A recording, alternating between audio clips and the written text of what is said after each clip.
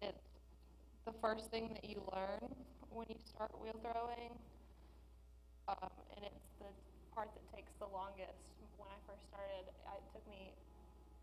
I didn't make anything for like a month. I was just centering balls of clay on the wheel. Just getting it centered. And so the question becomes, as a Christian, as a believer, is, that we have to be centered before we can ever be built up, right? Before we can be built up, we've got to be centered. And the question is, what's centering you? What are you centering your life around? Right? What's important to you? What are you building your life on? As a believer, that centering has to be Jesus Christ. Yes. As a believer, you have to have your life centered and revolving around Jesus Christ, right? We sing that song all the time, Jesus, you're the center of my joy. All that's good and perfect comes from you. If we're going to have a built-up life, our lives have to be centered on Christ.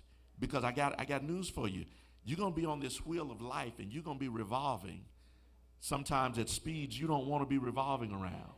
And if you're not centered, you're going to get thrown off of life's wheel. I ought to have 2 or 3 more amens. If you're not centered on this wheel, it will throw you off. Amen? And so now I see that all the time you've been doing that, you've been adding water. All the time you've been doing that. Why is water necessary? Well, the clay it has a lot of water in it already, but in order for me to work it, in order for it to be smooth in my hands, in order for it not to drag itself down, I have to put water on it. And so the water keeps it pliable. Absolutely keeps it. And if the water is not there, the clay dries up and it's no good in your hands. It would be possible to. I see somebody's going where you got to have some water. The clay needs water to remain pliable. Amen, amen, amen. You got to have water and if you've noticed, she keeps going back to the water over and over again. Amen. The Voices sing a song going to talk about getting a second dip. Going back to the front because I needed a second and a third. And you need water. Jesus said, I am the living water. Yes, right? Yes. If you drink of me, you will never thirst again. Amen. Out of you will flow rivers of living water. Hallelujah. If you have Jesus Christ in your life, you don't ever have to worry about having enough water to stay pliable in the Master's hands.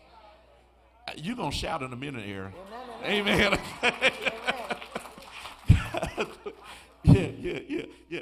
Okay, and so now I'm noticing what I've noticed what you've been doing. Look at our hands if you can. Get a close-up on our hands right now, because what I always did when I was in the studio, and I think what most of us do, is we're paying attention to the outside, but her hands are on the inside.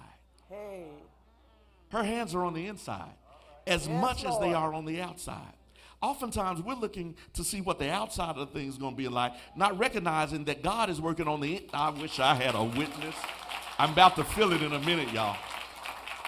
See, we want the outside of the thing to look right, but we don't understand if the outside is going to look right, the inside has to be worked out. And there's some things on the inside of our lives that God has to work out if the outside is ever going to take the shape that it needs to take. Amen. And you can't be afraid of letting the Holy Spirit work on the inside. I wish I had a witness.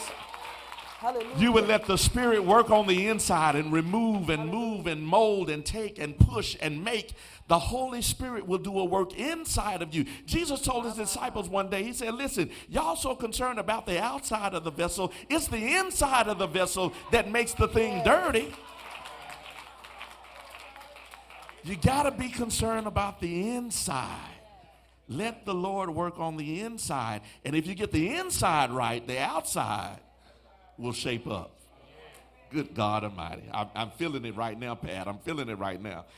Okay. And so now I'm looking at you sort of just shaping it up. And one thing I learned, I don't know if media has a clip, but one thing I learned is that every little movement of your hands actually matters. I mean, it looks like she's just pushing, but I mean every little minor movement of her hands is making that. Yeah, that's me and my pole self. Yeah. Yeah, Aaron, I was working. I was trying. I was really trying. And so, but what I appreciated about that was that every little piece, every little movement mattered. Yes. Which said to me that there are no movements that happen in our lives that aren't intentional. God's hands are placed perfectly, and it's intentional what he's doing. Every movement has meaning. Yes, The stuff you've been trying to figure out, why is this happening? It's intentional. And in the master's hand, he knows what he's doing. You just got to stay on the wheel. Yes, yes, You got to stay on the wheel because he knows what he's doing. Now, how are you controlling that wheel? What's going on, and how are you making it go and stop and all of that? I've got a pedal over on my right side. It's much like a sewing machine, if you ever sewed Yeah. at all. And I can make it go fast, and I can make it go really slow, and I can turn it off. I can also, by hand, spin the wheel. Yeah. So you control the speed Absolutely. of the wheel. 100%.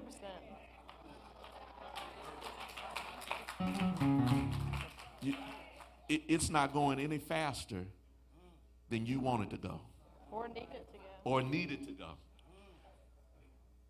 God is in control of the wheel of your life.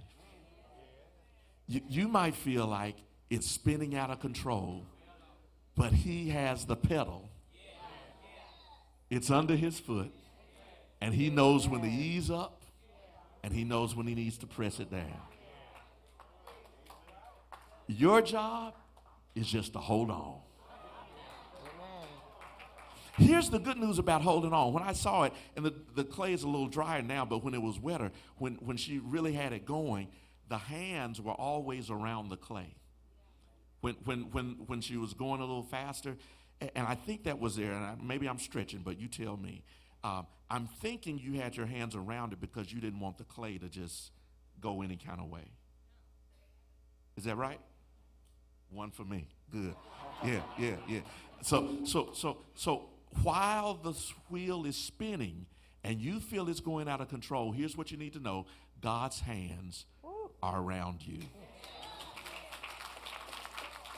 His hands are around you.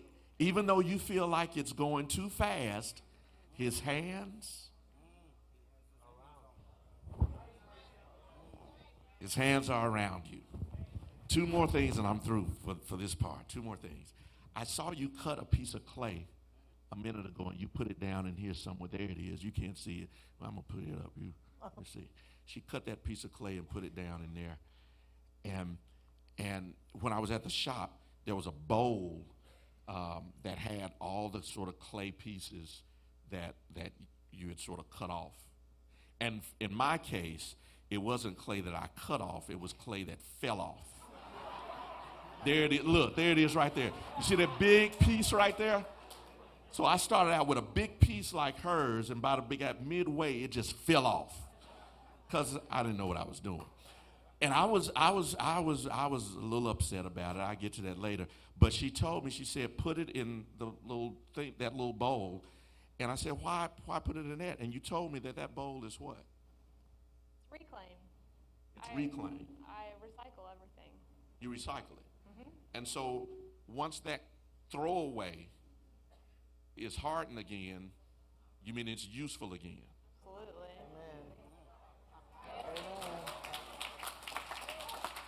So the stuff that we think can't be used anymore, after it's dried, you can come back, put water on it, and put it right back on the wheel. What did I say? I said it was potential. Potential.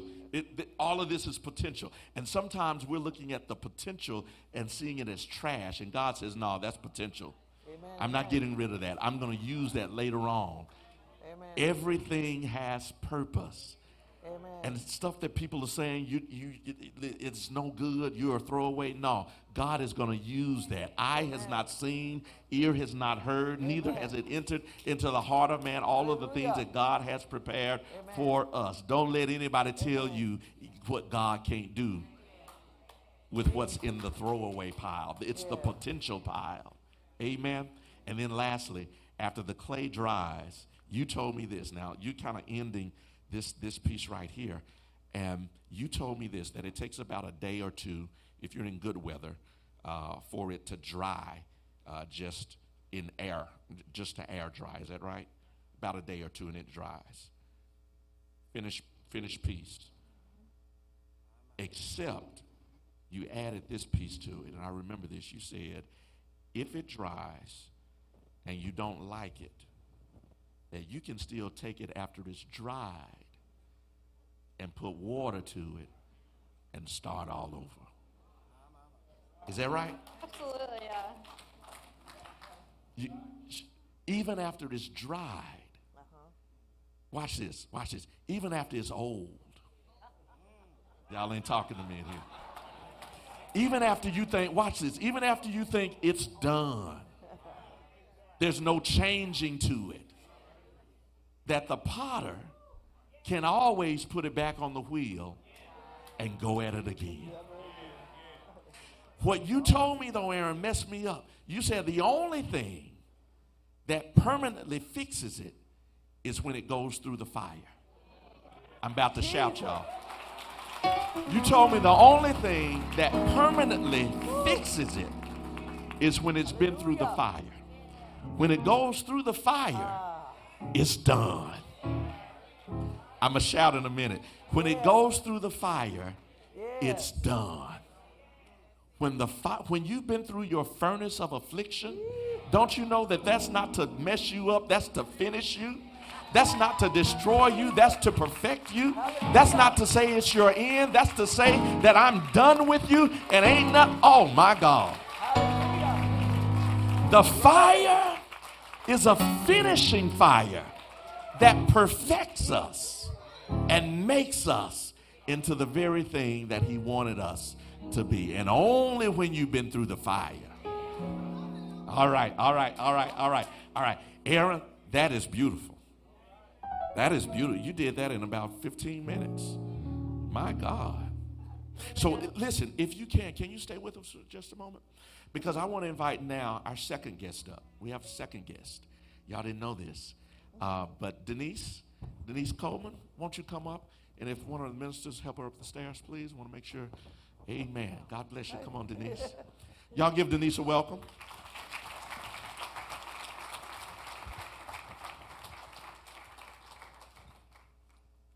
Amen. God bless you. Good morning. Make sure your mic is on. Is it? God bless you. Good Mic morning. check. There you Check, go. test it. Sounds good. Sounds good. Welcome, Denise. Thank you. Thank you for coming. Thank you for sharing this Thank you morning for with having us. me. Oh, absolutely. Absolutely. Denise, we met just about a week ago. Yes, sir. And we were there in my office. I was having a meeting with some attorneys, and we were talking about some things with prison reform work and restitution centers across the state of Mississippi. And all these attorneys were in my office, and I just assumed she was part of the legal staff of this group that had come in.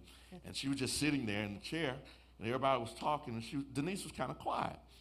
And so one of the lawyers said, well, Denise is here. And the question was raised about people who serve life in jail versus those who are in death row.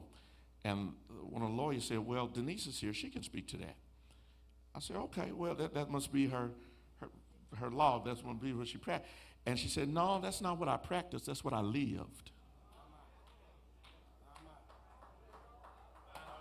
So welcome to school, y'all. Welcome to school. We're about to be school. And that's when I said, this is about to be good. And by the time you finished your story, it was clear to me that I was not supposed to preach this morning. It was clear to me that this is the sermon. You are the sermon. So Denise Coleman. Yes, sir. Coleman is your maiden name. Coleman is my married I'm not your married name. That's right. Your maiden name is Denise DeQuagan. DeQuagan. DeQuaid. That sounds Filipino. Filipino. All right. So you got some other stuff going on. Yeah. And you're from New Orleans, is that right? Yes, sir. Any New Orleans in the house? I know we got some New Orleans over here. All right. So you grew up in New Orleans. Yes. Tell us about your childhood growing up. Let me tell you about the lady that birthed me. Yes. My mother was from Jackson, Mississippi. All right. And she met my father, and I asked the story. She said, "Don't worry about it. I met him sitting on the dock of the bay." Yeah. Case closed. Yeah. And so you grew up in New Orleans, I believe, 9th Ward, is that right? Yes, sir.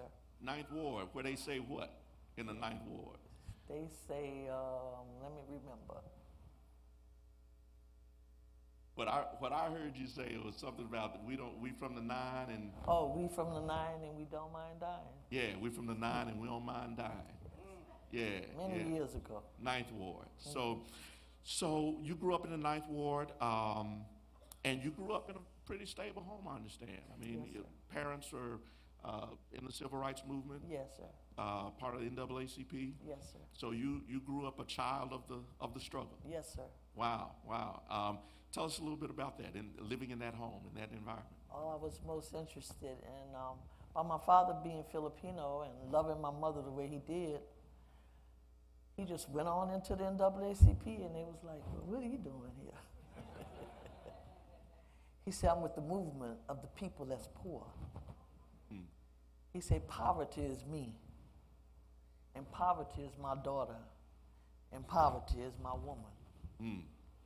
He said, we are here to support the whole entire community and the city of New Orleans. So that's how I got started. I was like, right on. Yeah. So That's right, Dad. Yeah. So you grew up with mom and dad actively involved. Yeah. I understand that as a teenager you were involved in some movements yourself? Yes, I was. I was involved in equal opportunity with the signs, going protest downtown on Canal Street, going to see if we could get equal opportunity for our people. And that was my first time I got in trouble and went to jail. The first time you went to jail? The first time I ever went to jail. Yeah, and so that was a part of the struggle, part of Yes. the protesting, and I understand Yes. you were in the paddy wagon and all of that. Yes. Yeah, we had a similar situation here in Jackson where young people were in at the fairgrounds and were part of that great arrest where they were Yes. arrested. So a similar thing happened to you. Same thing. Same thing. Same thing. But that's not why you served life. No, it isn't. No. Let's fast forward a little bit. You were growing up, and I understand you met the love of your life. Yes. Yeah, and you were in dancing. You danced professionally, 15 years of learning dance and teaching dance Yes. as well. You married a man who was also into music. Yes. Tell us a little bit about that. Well, I was young, and I've seen the man of my life, I thought, and he was good. He was good for a moment, but the enemy is always at work, and the devil stays busy. So at a young age, he was a trumpet player, matter of fact, and at a young age, our life took a turn. For his infidelity, the woman that he was messing with shot him and paralyzed him.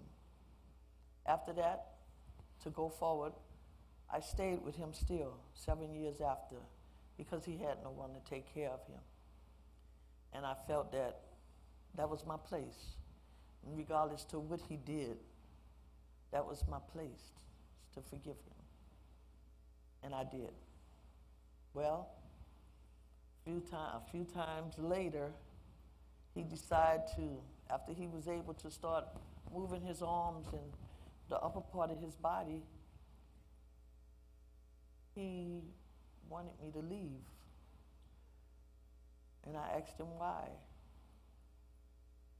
And he said, because it's not what you did, it's what I did. He said, I can't stand to look at you. I said, I'm here to take care of you, and I'm not going anywhere. Well, it happened. I just got fed up. I couldn't take anymore because he was really abusing me mentally. And I left, and I started drinking alcohol and being outside in the street, and I didn't want to go to no more. I didn't want to participate in anything. I just lost myself. And I felt that it wasn't nobody else for me, and I was not further interested in anyone else. I wanted my husband, paralyzed and all. It didn't matter. I just wanted him because I knew him. I knew the man that I had married. Yeah, yeah. And from that time, you've told the story before. I heard it. That you felt like your life just spiraled out of control. Yes. That you the trauma of that, the trauma of the abandonment, the trauma of the infidelity, and you turned to alcohol and drugs. Yes.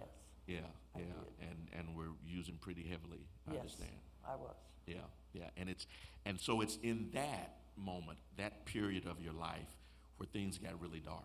Mm-hmm. And you connected with a group of people who were your friends, Yes.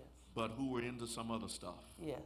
Yeah, and we don't have to go into all of that, but we can't go into all of that, but long story short, you got involved with some people, and y'all took a trip to California. Yes. Tell us a little bit about that. We took a trip to California because I was a dancer, and I figured that in California I could get maybe more adventurous and more experience. I danced, I tap danced, and I did ballet, and I did modern dance. So that field of work, I was going to be in the Alvin Ailey's dance troupe because that's how good I was. And I kept on going. And then something just, I don't know what happened. I just choose to listen to something that I shouldn't have listened to. And it's all in your decision making and your choices in life. And when you're young, sometimes you can make the wrong choice. Yeah. And you can make the wrong decision. And it would cost you your whole life. And it did to me. I had no way out. I couldn't believe that my homeboys had been involved in something that I was there but wasn't there. I was involved, but I wasn't involved. I was in a place and I couldn't get out. I was in a setting whereas I should have been more observant, but I wasn't. So let me give the outskirts of that, and like I said, we don't have to deal the details. But basically, you were with a group of people. Mm-hmm. They went to California. Someone came back from California with you all. Mm-hmm. That person ended up being killed. Yes.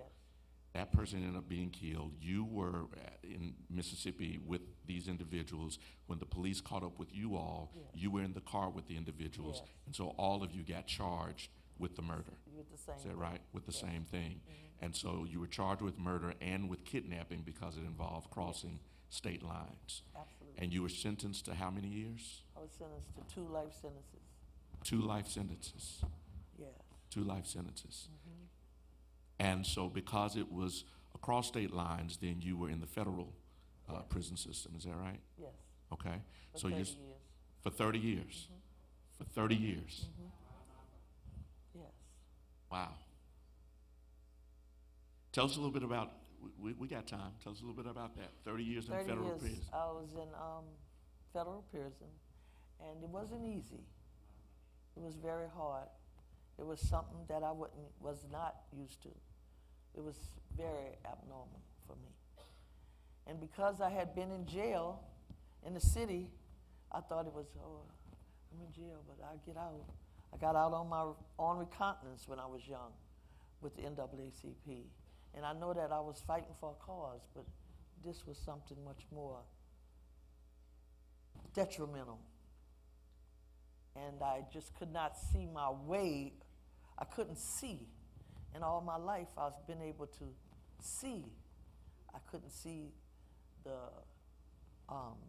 falter in my husband because I never listened to no woman to come tell me anything about my husband. So I didn't see that. When I should have been looking, I could have seen. I didn't see this. I didn't see that my homeboys was really bad. I just knew that they liked to ride in hot rod cars and motorcycles, and that's what we done, and played baseball, and that was it. That was the story. They was my homeboys.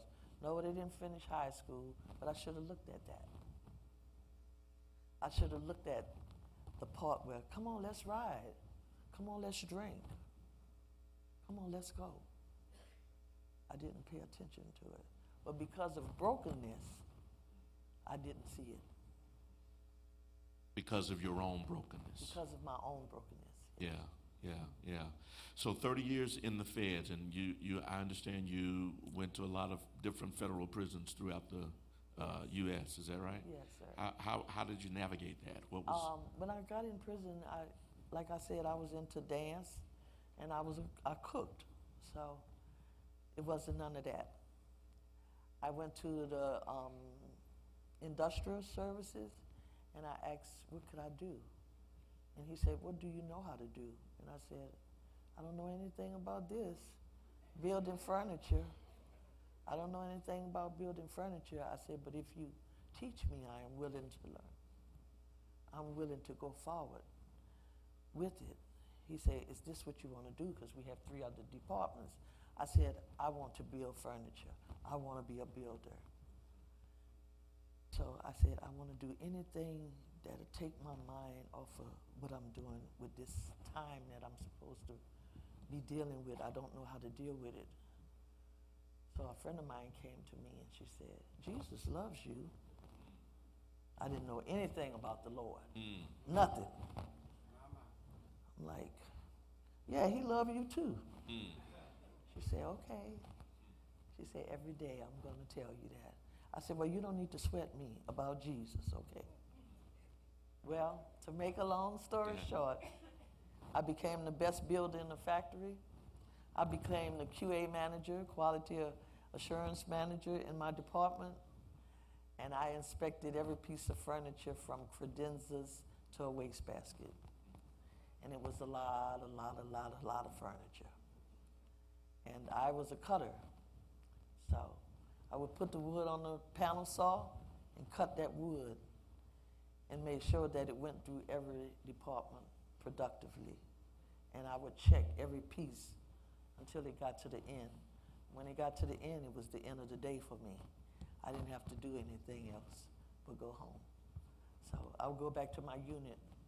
But that wasn't good enough. 3 months later, I decided, I said, boss, I need to work overtime. He said, what's the matter? I said, I'm stressed. He said, you want to work overtime? I said, I most certainly do. He said, okay, you can work overtime. So the next morning, he came in. I got 6 of the best workers they had in there, and we put out 10,000 pieces in 2 months. Wow. And we was building, and that helped me get through. So working with your hands. Yes. You figured out how to work with your hands and doing that work, and also, and we're going to get to the Jesus part in a minute, because I understand That's the best part. That's the best part. Yes. Yeah.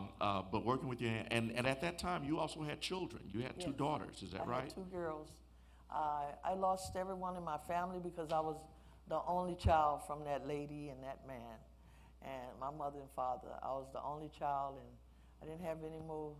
So I said, when I got ready to get married, I said, I'm not going to have 1 child. I'm going to have 2 children. So my baby will have somebody to play with. Because I don't have nobody. I had all these make-believe people, and my mom and my dad, of course. Yeah. But they were so serious about the movement. Yeah. Until that's what I had to learn at the table all the time. It's like, can we eat ice cream?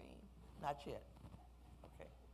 So because of your trade and because you're learning to work with your hands, I understand that you were able then to go to a lot of different federal prisons throughout the U.S. Every time a new prison opened, you were able to get transferred, basically. And you did that for the extent of those 30 years. Yes. Until what happens? You get to Mississippi, and what's... Oh, well, while I was in federal prison in 2012, they called me and said, you're gonna have a special parole hearing. I said, I am? And on my way out the office, I run into Lily, and she said, Jesus loves you. I said, there you go again. Yeah. I said, I want him to love me. I want him to love me far beyond measure. I said, I need him right now. Could you call him up? She said, you could call him yourself. I said, Jesus, would you help me? I need help bad. I said, Lily said, you good. Lily said that you was good. So if you love me, help me. And it didn't happen right then. I went on a little further with something else. I went to church. I was in church and just kept going to church. Just kept on going. I started getting more and more and more and more. Started getting filled. I started not wanting to hang out on the yard anymore. I started coming in and getting into my Bible and starting to read it. I said, I don't even know what I'm going to do with this here. But I do know our Father who art in heaven. I said, can you help me? And I just kept on. I just kept on with it. And I said, the Lord is my shepherd, and I shall not want. The Lord is my light and my salvation. Whom shall I fear?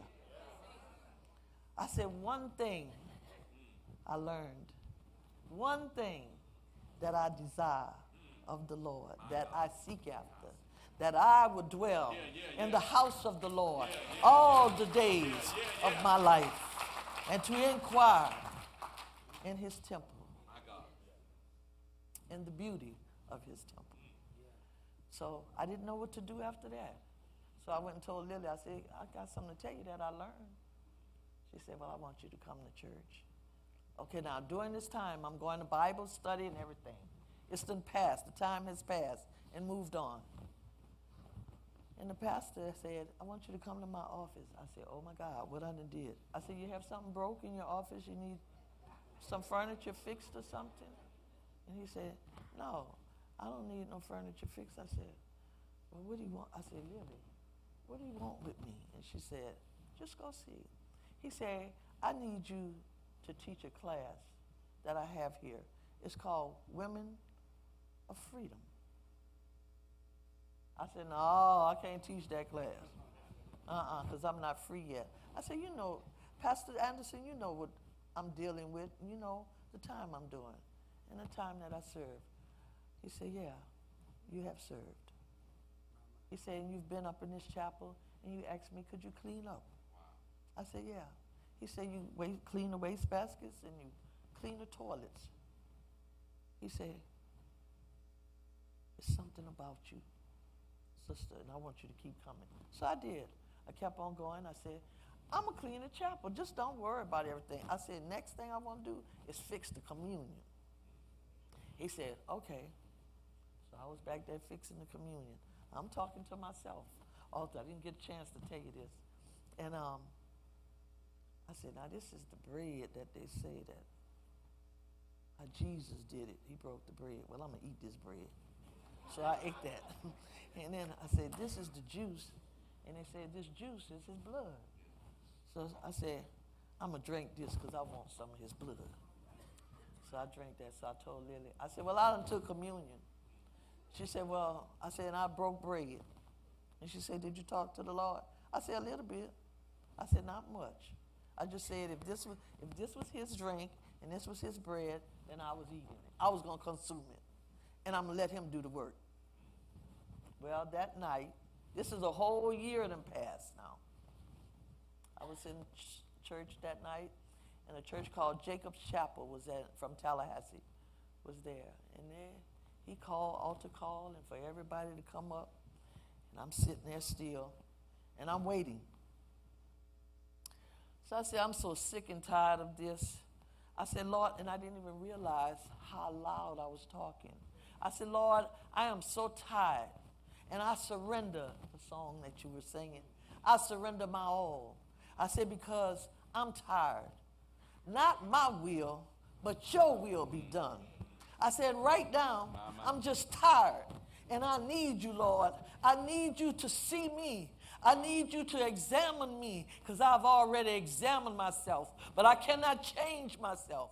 I have to be changed from inside out. I said, only you can do it, is what I understand. And I'm asking you to please forgive me for everything that I have done, knowingly and unknowingly. Whatever step I make, I cannot make without you. And I've learned that. I say I've went to Bible study. I've went to Bible classes. But me and you have had a talk. And I am ready. I am ready if you are ready for me. Didn't happen. I said, well, Lily, I had my say with the Lord, and I'm going home. I don't want to talk to you tonight. I'm going inside. So I went inside, and I got on my knees. And I said, Lord, I love you.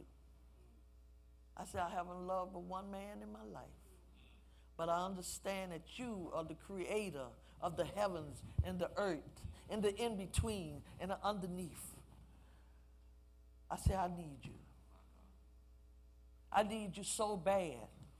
I was crying for help. I was weeping because I needed him. And I had this feeling that came over me. And I said, I don't know what I'm feeling, Lord, but I feel something. And what is it?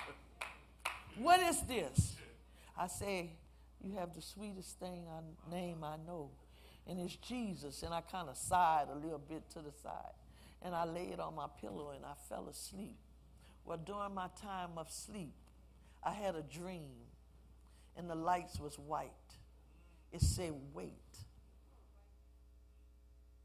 Wait. Be still and wait. And I did. The next Sunday, Jacob's Chapel was back in. I said, Pastor, it's me, Nisi, the builder. I said, I'm coming from the back of the church. I said, because I want to move to the front with the Lord. I said, but right now I need you to order and direct my every step. And he have been ordering and directing my steps ever since. And today, I don't want to do anything but serve the Lord. My God. And the only thing I want to do is be that runner, what my parents laid the way. Wow. The way that I should have went. Wow. And that's to serve my people and to be in the community Wow. of all those, and the children, our future. I want to be a service and an example to them for whichever direction you're headed in. And it's the wrong one. Hey, I'm the sister, I'm the daughter, I'm the mama, I'm the friend, I'm the auntie, I'm the grandma to turn you, if I can, in the direction of positivity. My God. So that's the work I do. Come on, somebody. Come on, somebody. Come on, somebody. Come on, somebody. So God is good. Wow. He's good. Wow. Wow. Now, in the minutes that we have left, because we didn't get to this, and this won't take but a minute. It should take this should take its own hour. But after you got to Mississippi, you had served your 30 years, Yes. and then something happened in Mississippi Yes, sir. that you actually served an additional 7 years Yes, sir. on top of your 30. Yes, sir. So you served 7 years beyond Yes. what you were sentenced. Yes, sir. And my understanding is that you would still be there Yes, sir. had it not been for this group that came and found you. Yes, sir. Tell us a little bit about that so we can understand. Okay. When I was getting released, I had went to the parole board, as I had stated. When I was sentenced first, I was sentenced to two concurrent life sentences, which means they ran together. Every day that I did for the feds, I was supposedly had done for the state. Well, when I went to the parole board, he said, I don't know what happened. I don't know how it happened. He said, but you've done your 30 years under the old law. He said, your time is up. You've done every single day. I said, yes, sir. I said, can I go home now? He said, no, you can't go right now. He said, but you're on your way out the door, and you can start packing. I said, yes, sir. I said, now they playing with my head now. I said, Lily, you think Jesus loves me today? She said, yeah, he loves you. She said, don't worry about a thing. I got on my knees right in those people's office. I said, Lord, I have faith and believe in you. I rely and I depend on you. I don't have nobody to depend on. I don't have no family. I don't have no mama, no daddy, no sister, no brother. I lost my daughter. I said, one of my children is dead. I said, I only have you to depend on and that one daughter. But that one daughter was mad at me for years and years because I was away from her and she was my baby. So she kind of withdrew from me. So I prayed about that, and I kept on praying, and I kept on praying. Well, when I got ready to leave, they told me that Mississippi was there to pick me up. Yes. I said, Mississippi here to pick me up? I said, let me see those papers. Read the papers saying the same thing. We don't have all day, let's go. I said, okay. I got ready to leave. My daughter had bought me some clothes, and I put them on. Well, when I got to Mississippi, they told me, where you think you going? I said, sir, I've just been released from prison. I said, and when you get out of federal prison, your family can send you clothes to put on. I said, my daughter did, and here I am. He said, well, that's the last you'll see of them clothes. You won't be wearing them no more. I said, sir? He said, give us those clothes. Okay. Give them the clothes. It was really, really ugly to me. But where I was at in my life, as far as the Lord, he kept me. He kept me.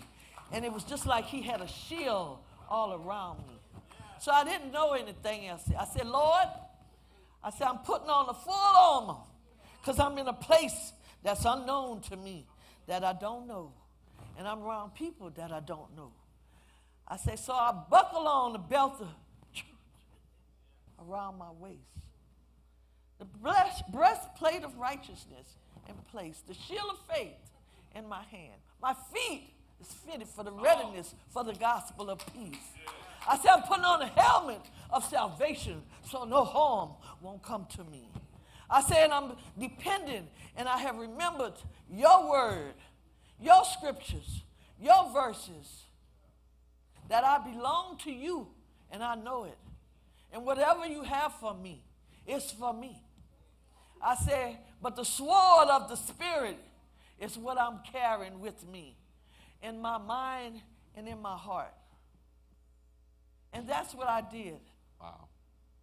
Sisters, brothers, when you ain't got no way to turn, and it's like the man was saying who was ill and had the cancer. If they would have came for me and if it was my time to go, I was willing. Let his will be done, not mine, because that's the kind of place that I was in. And that's the kind of place that you see and hear about on TV, because I was sentenced to Parchman Penitentiary. That's where I was sentenced. But they closed it down. They moved the women, and I went to MDOC. Well, when I got there, it wasn't a pretty picture, and it wasn't so nice to me. So I did all kind of things. My hair was long. I cut all my hair off. I said, I don't want to look like nothing to nobody. I said, oh, no, I'm not getting ready to do this here. I said, now, I'm from the night ward, and I can fight real good. Oh, Lord. I said, oh, Lord, but don't let me have to fight. But if I got to, I'm going to put my hands up because you didn't make me stupid. And I'm not turning the other cheek. I'm not doing that. So I was very, very scared. I was so very scared until I was like, my back is against the wall. So soon as I got in the unit where I was going to sleep, My first incident was I asked the lady, I said, could you tell me where bed, I think it was 25. I said, could you tell me where bed 25? She said, look, you just got here, you find your own bed. Don't ask me about, I said, yes, ma'am. I went on about my business. I got on the bed. When I tell you everything on me was shaking, I was trembling. And I sit down, and I just said, Lord, you didn't give me no spirit of fear. You are my strong tower. Wow. Wow. You didn't give me that spirit, Lord. And I took my shoes off. And I got down on my knees and I started praying. My God. I started crying out to the Lord. I said, Lord, if this is where I'm supposed to be, so be it. But you didn't make me like this. You didn't make me like this. You didn't make me like this. You didn't design me like this. You didn't create me in my mother's womb, and my father didn't make me. Yeah. He didn't give me Yeah. to my mother. He made me the way he wanted me to be. Denise, I got to stop you right there. Yes. But, It's okay. and if you want to hear more of her story, I want you to Google it, Denise Coleman, Decarcerated. Decarcerated. You can Yes. hear her whole story. It's a 2-hour story podcast that you can get online. 7 years over the time because she got lost in the system. Yes, that's what they say. The advocacy program that Rukia Lumumba is a part of found you Yes. and got you out of the prison. Yes. But here's the kicker, y'all. She served 7 years over her sentence, but she still to this date has to pay monthly supervision fees to the state of Mississippi. Yes. Yeah. She served over her time, but Mississippi demands that every month she pays them a monthly fee to supervise her. Yeah. So you want to understand why we do the work of prison reform, prisoner reform? Because the system is messed up. System is broken. And we have to be a part of helping those who are caught in a system that won't let them out. Yes. People who have served their time and they're just lost in the system. People who are in the restitution centers and they're working, but nobody's keeping track of their hours to know how much debt they still owe. That's a broken system. And that's why we're leaning into this work. Amen? Listen, help me thank these two for coming. Aaron, Denise, thank you so much for coming. Thank you. God bless you. Thank you. Thank you. What a sermon. And I didn't even sweat. Amen. Amen. Amen. God bless you. God bless you. Listen, what we want to do is two things. Number one, we do want to extend the invitation for anyone who might want to give their lives to Christ. You have heard the gospel. The gospel is that we are clay. He's the potter. He makes us and he molds us. That there are no unintentional marks. That even when we feel like there's throwaway, that God can use us, reuse us, repurpose us. And all we have to do is be willing to stay on the wheel. If you're here this morning and you're willing to stay on the potter's wheel and let the potter have his way in your life, the invitation is extended to you now. The doors of the church are open. He is the potter. We are the clay. Will there be one? Hallelujah. The potter. I am.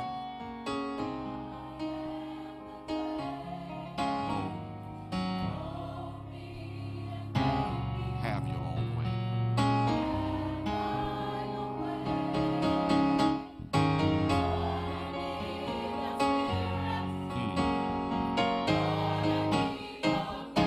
What a story. What a story. My God, my God.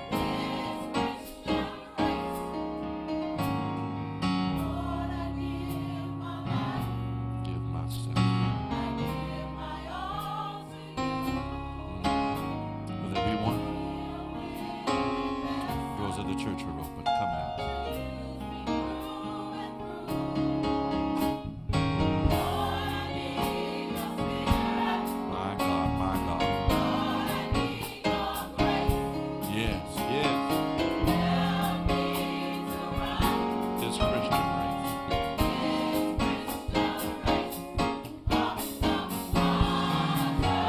Come on, come on. I'm the clay, I am.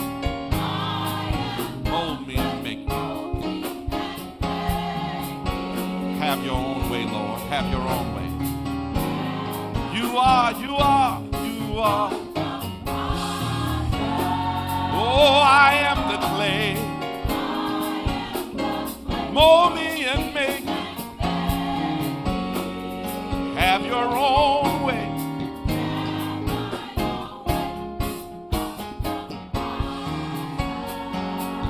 I am the clay. Mold me. Oh, have your own way. You are. I am. Mold me and make me. Have your own way.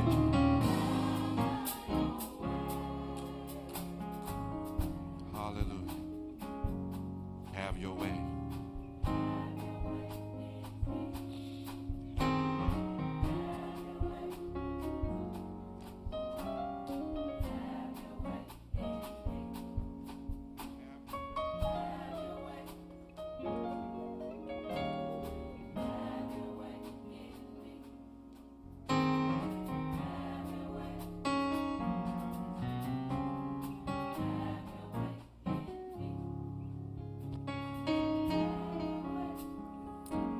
Amen.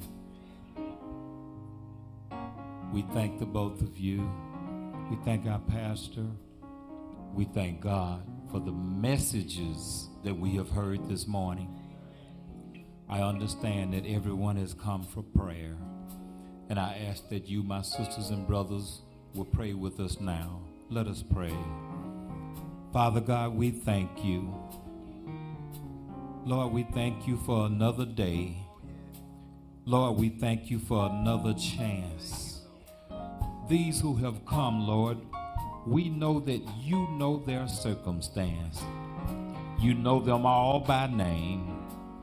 Lord, whatever is going on in their lives, have mercy.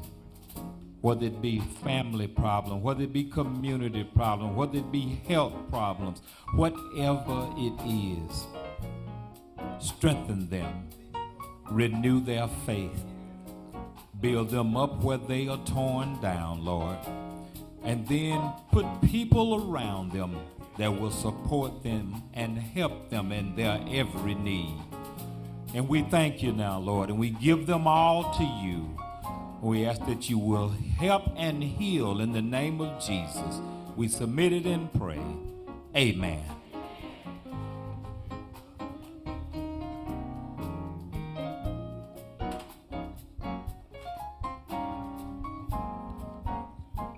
God bless you. Listen, what I want to do, ushers, do me a favor, because we're really out of time. What I want you to do, ushers, position yourselves at the doors and make the offerings trays available as people are leaving. Amen.